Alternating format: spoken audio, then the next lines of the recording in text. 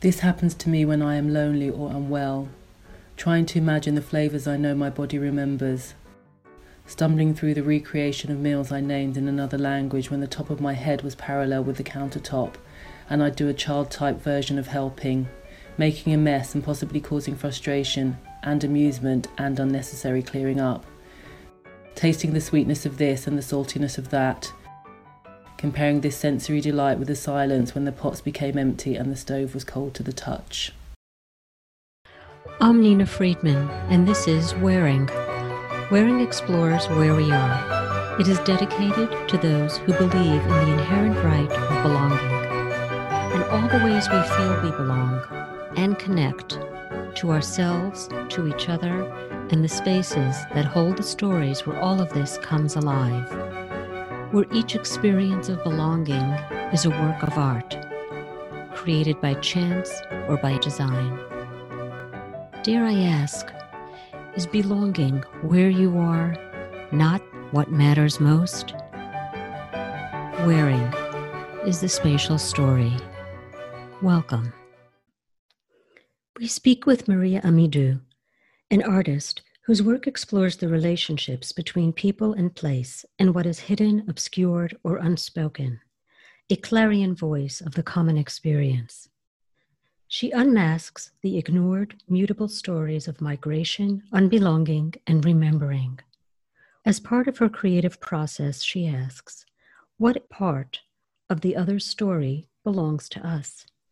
Her current social practice artwork takes the form of artist books and site-specific print and photographic installations with occasional integration of her craft practice as a glassmaker.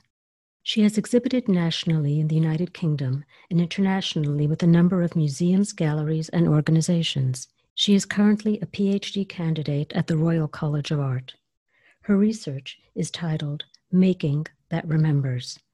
To see the work we will speak about and to learn more about Maria Amidou, visit www.mariaand.co. Maria, I usually begin with a seminal question about belonging. When I think about our discussion, I can't really ask that in a very simple way because it's quite complex. I'd like you to share a little bit about your roots and your journey, but I'd like to frame the conversation a little bit differently because when I look at your work, which is all about people and place, there's seems to be this search for that honesty about belonging. And that honesty seems to be a gray zone or a mutation in a way which is sort of unpinnable. You can't really put your finger on it. So, for example, the making of marks that disappear, the being anchored somewhere while being simultaneously erased. It always seems to have that duality. So when I ask you about your roots and your journey, I'd like if we could talk about it in this way. And where did that begin for you? It's interesting hearing your interpretation of my making marks and also being erased. My roots are Nigerian. I was born here in the UK, in London. And in my growing up, there was a fracture in our family, which meant that my growing up became very peripatetic. I should say rather that a singular place of belonging isn't something that I know. I guess I've always been on a bit of a quest for it, both in actuality and also emotionally. I think it's really interesting you describing my work in that way, because I guess sometimes it's something that I don't see. It's interesting you describing this simultaneous mark making and erasure, because my experience has been very peripatetic. I started off as an applied artist, and then I moved into a socially engaged practice. So for quite a long time, none of my work has been focused on me specifically. I've been working with a collection of sorts and a group of people, and then letting the content of the project evolve from those two components. So there's something really interesting about you saying that about all of my work. Somehow it's still ever present, this sense of mutability. The experience of being unanchored is both actual in terms of moving and internal as well. You bring it to the thing, even if you don't even realize you're doing it. So much seems to be in your work, that idea of something that's held but reformed and one doesn't really know what's going to happen. These conversations that you have with people in your work, I think that you're very interested in this unknowing and what's unspoken. And that lack of predictability. So let's jump into the work, which I'm so drawn to. And I believe it started out as a seat at the table, and then the name of it became Somewhere. Can you tell us about that project? Yeah. It started with an invitation from Gil Doran, who is a socially engaged artist and curator. He wanted to do something about the experience of artists that were from elsewhere. It all happened at the beginning of the year. We decided everybody would bring a dish from their own culture, and we just have this shared meal together and have a conversation. I titled the project A Seat at the Table, which came from me listening to Solange's album, which is called A Seat at the Table, and very much about that sense of exclusion and that constant need to try and encourage others to invalidate your own story. The people that are doing the othering, us that are othered, are often constantly in a situation where we're validating who we are because our narrative might not be as straightforward as others. So I titled it that, and that was a really good frame because all the people that were invited knew what that meant. So what we did is we all ate and had this great meandering conversation about all sorts of things to do with identity and the challenges of our lived experiences. And then there was a moment where I invited people to speak for a period of time. I created a series of place settings which had headings like belonging, art making, home, displacement, identity. Yeah, so they were the place settings, and then inside each there was an envelope, and then inside there was a series of questions for each person. So I asked them at that moment to open the envelope and to answer the questions that were in it.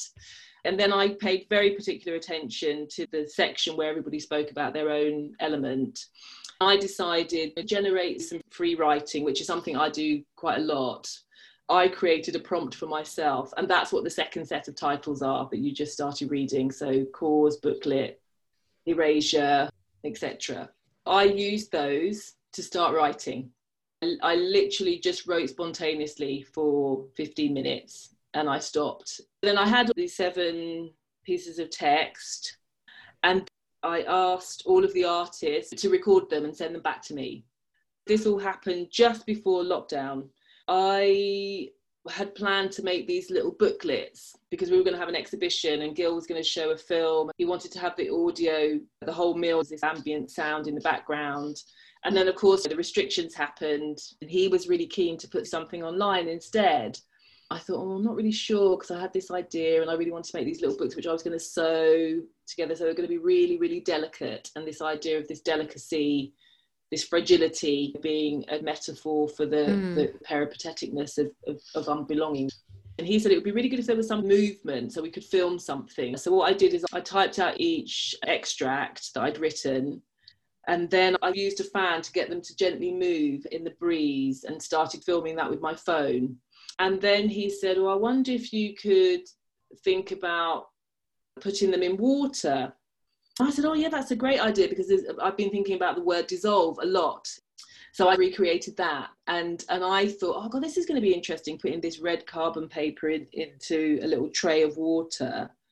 And I just had this assumption that the ink would just dissipate and be a liquid, like a bit like a jellyfish moving, and it would all be just this really, beautiful, flowing, seeping thing that would happen. But it didn't. Actually, the carbon actually lifted off in pieces. And that blew my mind because visually it was really powerful. And I think not least because it was really unexpected. I lay each one in the water in a slightly different way. What you see in the work is these varying stages of degradation, of the separation of the carbon from the paper and into the water. And I made each one slightly different because I wanted there to be a distinction between each extract. And I tried to match the stage of disintegration with the text itself. It was a really lovely process, and it was something which was really exciting for me because it was so unexpected. And what was really lovely about it as well was the obviousness and clarity of the metaphorical relationship between the theme and what was happening with the paper in the water. So it's just beautiful, this real moment of magic that happens in these strange serendipitous things that happen in the process of being a creative person, these unpredictable things that can send you off into a creative reverie. And that's what happened with that project. And there's something really nourishing, I think, about how it happened because of the restrictions of COVID.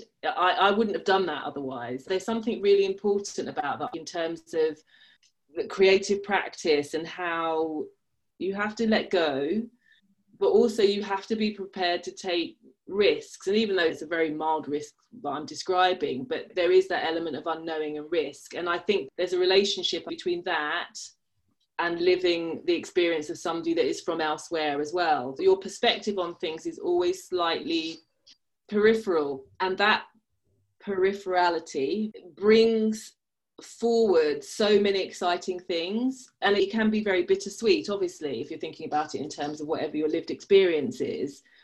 But I think it's often generative. And this is what my research is about, the generativeness of this unknowing.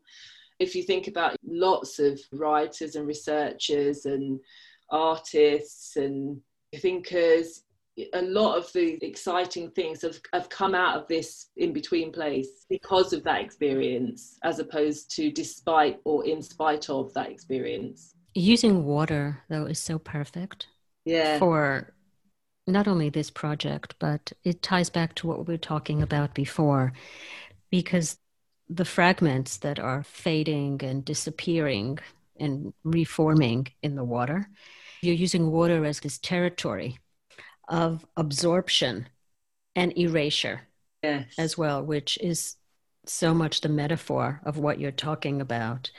And it's this, again, this what I call the gray zone, this unpinnable. You can't really pin that down. And it's a celebration of that. Yeah, absolutely. And that is both a celebration and also it can be simultaneously comforting and discomforting. It's honest. Yeah, thank you. And I think when you're othered, where you're constantly navigating that as well, you're inhabiting this space literally and psychologically and metaphorically, and it's a constant in the uncertainty of it all. That's also really important. It's a very particular lived experience. I think the generativeness of the lived experience doesn't get celebrated enough. I feel like if you turn on the news and there's an item about some displacement of peoples, more often than not, the tone of it is derisory. But if we sat and thought about it for a moment, truly thought about what was happening to whoever the person is or the people are, it's really profound. And it's become so mundane now, this conversation about, oh, well, there's a group of people that escaped from here or they left here and then they travelled on a boat and now they're here and now they're an irritation and we just want to send them back because we don't want them here anymore. And you just think, well, actually, just think for a minute about what that individual person has experienced to get to this point. And I think that bit, that in-between bit, just does not get the credence it deserves. The courage of that individual, the trauma of that experience of having to traverse one place to get to another place of safety, that narrative really needs to shift. What I'd like to do is hear some of these amazing texts that you formed. I'll read this one because it relates to the water, and then I'll ask you to share another piece with us. This piece, I believe the initial word the artist was given was identity. Yes. And the critical word that you extracted from that was water. Here it goes.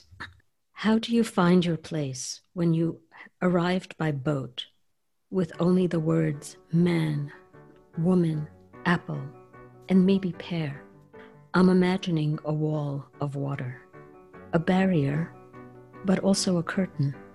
A liquid journey of transformation from one state to another, away from Eastern words toward a place of otherness, a quiet entry, giving voice to everyday unfairness, recognizing the bigger problems, and choosing when and if to speak, holding on and carrying on, but unanchored. Oh, that was beautiful, Nina. This one really talks to the journey on the boat and the metaphors of the water, and then how your work, the carbon papers in the water, that liquid transformation, it's also cohesive. Yeah, it's amazing. And what I love about you reading it is that there is some real transformative thing that happens when somebody is reading something that you have written. There's this lovely layering thing going on. It makes it very present and alive. Yeah, and what happens is people's own narrative becomes integrated. Maria, would you like to read one for us? Yeah, I think I want to read Journey. The original place setting was Journey, and my writing prompt for myself was Erasure. Yeah, that's a beautiful one as well. Trees stretching outwards towards the oldest, but not necessarily the most important. Landscapes which question. Earth with knowledge that cannot be ignored. Branches and bloodlines forming a mesh of information to be passed back and forth from hand to hand. Mother to daughter, father to son, sister to sister, until the heritage becomes indelible lines across time, irrefutable and uncontested by those in power and those on the street, seeing existence as more than survival, as something whole and visible and solid to the touch, viewpoints on a horizon with equal breathing space. Thank you. There's so many wonderful projects to talk about. One which you did a while ago, which was amazing, called Betty, Pat, Diane, Ivy, Lynette, and Bonnie. That's one of my favourite projects.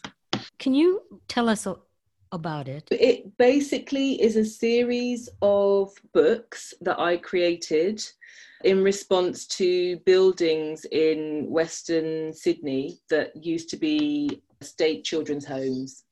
I already knew about one of the buildings before I travelled there, and then whilst I was there I found out about a couple of others.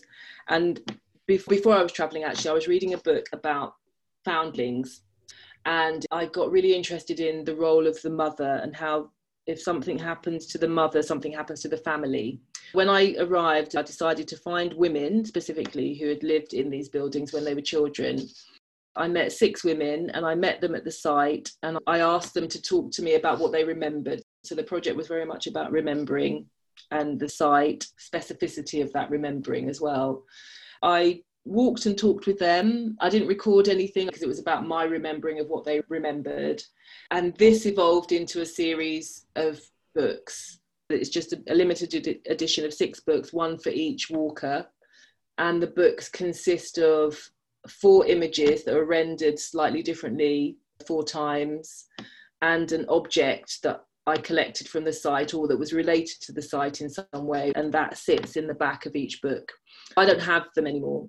I really was aware that the story that they told me was theirs, and I was aware of holding really important information that didn't belong to me and it belonged to them. I wanted to make something for them. A lot of people have said, how will we get to see the work? Why didn't you make more than 1 copy? And I said, because the story is not mine. Can you tell me what it was like for 1 or 2 of the older women, and they were coming back to see the home that they lived in when they were younger? It wasn't a pleasant place from what I understand. Yeah, for 3 of them, it wasn't great. I think for the 3 women that were at Parramatta Girls' Home, it was very challenging. And I was very aware of being really sensitive to what they were telling me. And also that it's important to identify the difference in the sites as well, because Burnside was incredibly well kept. And it was a series of huge cottages. And some of them have been turned into just regular houses now. And then some of them are still the site of the Burnside Adoption Service. One of the houses is a museum specifically for the ex-Burnie kids, they called themselves. So that it had a very particular energy to it. It was very cared for and loved and preserved and valued. Parramatta Girls' Home, on the other hand, was semi-derelict. And There was a hauntedness about the place. So it was like going into a ghost story. It was very interesting how each site created a different dynamic, and the experiences at each site for the women was different because of the historical dynamic of the place. Again, another very complex, layered returning. An interesting point that you raised is where you said the information doesn't belong to me. That's a layer of belonging that I hadn't really thought about. With a story that's not mine. And typically artists want to create the work, they want to get it out there, they want to take credit for it, all of that. And you didn't do that. But it goes back to the question about information and what information actually belongs to me and what doesn't, and how does it belong to me? Yeah. I don't know that we could even answer that question, but I find it interesting that you chose to use the word belonging. Yeah. When you were talking about the information, personal stories, you cannot adopt them. Yeah, and I think it's a constant debate around social practices and artists going out and developing a project based on somebody else's lived experience, and then them getting the credit for the work that's created, and maybe the person whose story it is doesn't feature. I'm very aware of that. And I'm sure I'm aware of that because of my experiences. It's come up in this body of work that I'm making at the moment, which is about my own family story and how I've had to really think about two things. One, what I'm sharing in relation to other members of my family. That's one thing that I've had to consider. And the other thing is when I had a residency in a gallery here, which was a way for me to begin to play and test out this idea. I had an event and I was really clear at the very beginning of the conversation. I had rules of engagement, and I said to people that there were two things that I wasn't going to do. And one wasn't that I wasn't going to answer any questions which were, so what happened next and who did what and where did that happen? That I wasn't going to answer any questions like that because it wasn't about that. It was about the impact of an experience, the broader responses to the impact of an experience rather than my idiosyncratic response to it, even though the work is framed by that. Also, I said very clearly, what you hear here this evening is not yours. It belongs to me. Oh, beautiful. Yeah. And I think people were a bit stunned because it meant that they had to think harder about what they wanted to know. Because I think oftentimes people think they can just ask you anything and you're obliged to respond because you are silenced by other people's responses because you have to make a decision whether you're going to say something or not say something. But there's a moment, as Viktor Frankl said, between stimulus and response, there is a space. And in that space, you have to make a decision about how you're going to react to how people are reacting to you.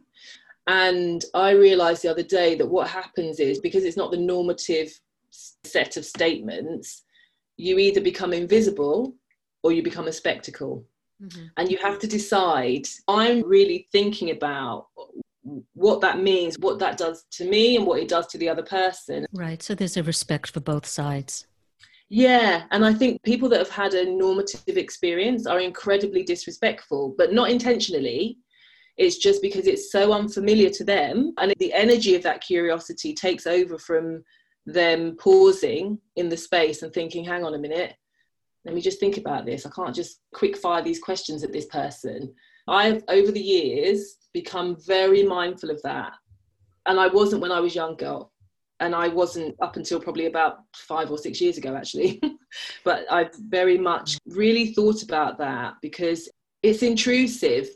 It's unintentionally intrusive. And there's nothing wrong with the unintentional intrusiveness of it because that's just human. People are curious. But there's something very important about giving yourself, the individual who is either the spectacle or invisible, giving themselves to sit in that space, that between stimulus and response space, taking as much time as they need in that space and deciding whether they are going to respond.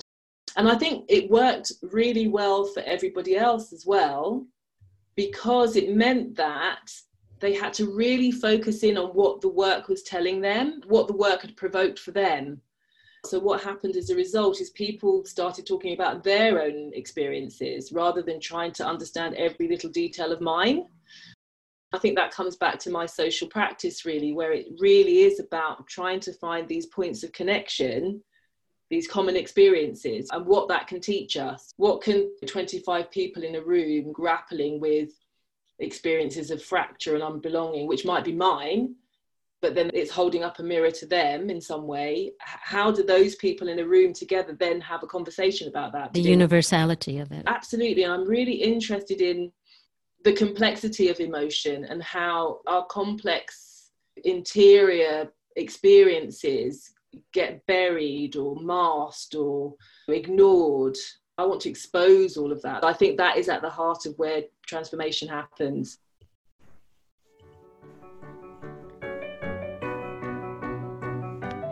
Dear listeners, thank you for being here. I invite you to reflect on what you've heard today and send your thoughts or stories. We would love to hear from you. Stay in touch on Facebook, Instagram, or on our website, thewearing.com. Subscribe free to Wearing wherever you get your podcasts so that you are alerted when the next episode airs. Wearing is a pro bono initiative of Dreamland Creative Projects, which provides architectural and interior design services for the places where we live, heal, age, and inspire. If you wish to have a design consultation, visit dreamlandcreativeprojects.com or email me, nina@dreamlandcreativeprojects.com. Until we meet again, goodbye from Wearing.